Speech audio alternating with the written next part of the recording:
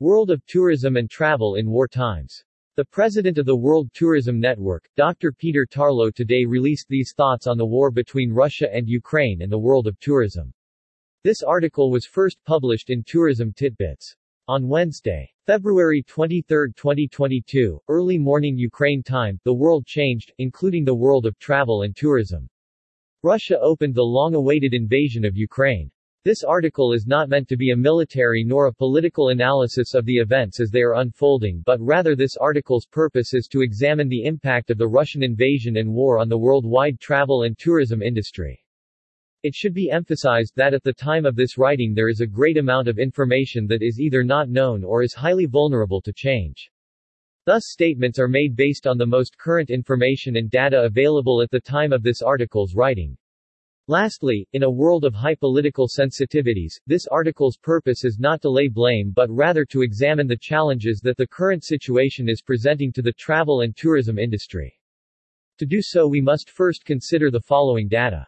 Due to the COVID-19 pandemic, the travel and tourism industries are in a very vulnerable economic state. Large parts of these industries, especially smaller businesses, have closed due to lockdowns.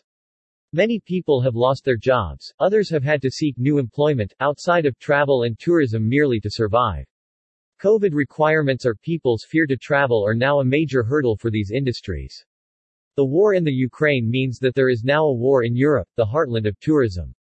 This war is occurring when the travel and tourism not only have not yet recovered from unprecedented economic hardships, but also in many tourism locations struggling merely to survive. These hardships not only include loss of income for those employed in the tourism and travel industries, but also changes in travel patterns, lack of service personnel, and multiple supply chain challenges. Due to the COVID-19 pandemic, customer service has decreased and the fun of travel has now often been replaced with the hassle of travel. As of the date for writing of this article, February 24, 2022, travelers are still required to wear masks in transportation terminals and while traveling, and air travelers must, depending on travel location, fill out long health forms, take COVID tests prior to departure, and in the case of international travel, they may be subjected to constantly changing quarantine regulations. The cumulative effect of these regulations is that travel has become increasingly more difficult and less pleasant. The Ukraine crisis comes at a time when tourism is facing inflation. Inflationary pressures not only mean price increases in goods and services, but also means that the average traveler has less disposable income. The great majority of potential travelers will not spend money on vacations if they need that money for their children's education or to purchase food and medicine.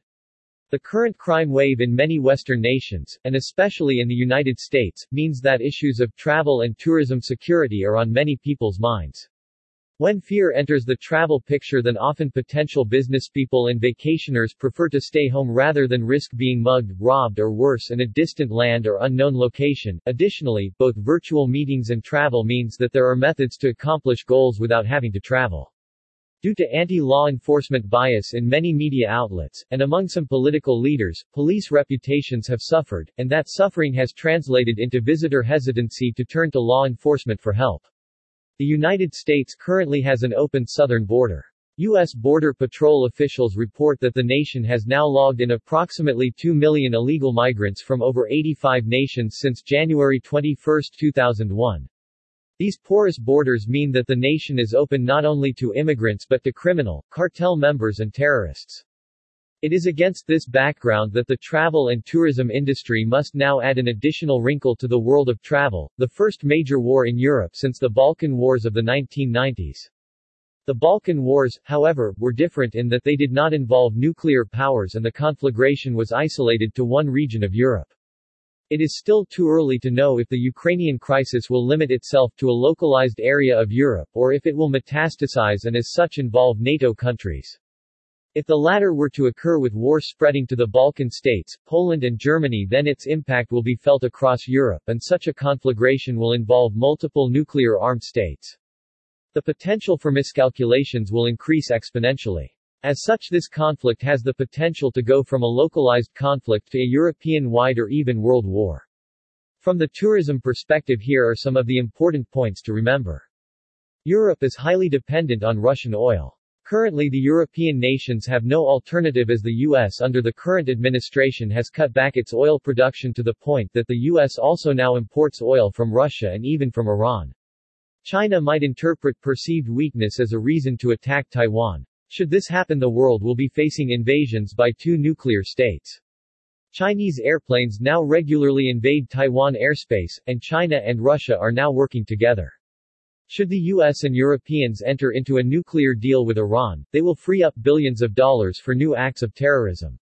The rise in energy costs comes during the European winter, and this may mean a fracturing of the NATO alliance. This fracturing has already begun as nations such as Italy, Germany, and Belgium have already sought exemptions from some of the sanctions that the West is imposing on Russia. From the tourism perspective, the following might also occur. Again, it should be noted that in this writing the points below are speculation. The situation is still unfolding and changing almost by the hour. The tourism industry may well see another slowdown in tourism, especially if the European war expands or slows down. This will mean additional bankruptcies, layoffs and lack of service. It is too early to determine how successful the Western nations' sanctions will be against Russia and what their impact will be on the world's travel and tourism industry. The airline and hotel industries should be prepared for another set of challenges, including new security regulations and the potential for passenger decreases on routes to locations such as Eastern Asia and Europe. On the other hand, areas not impacted by war may see an increase in the number of travelers who seek to visit these more peaceful locations. Tourism officials might see cross-border travel become more difficult as nations seek to protect their own citizens and their territory. The idea of the multi-nation tour may be replaced with more in-depth travel to single locations. The possibility of millions of people becoming refugees is real, and were this to occur, pressure on the hotel industry might increase.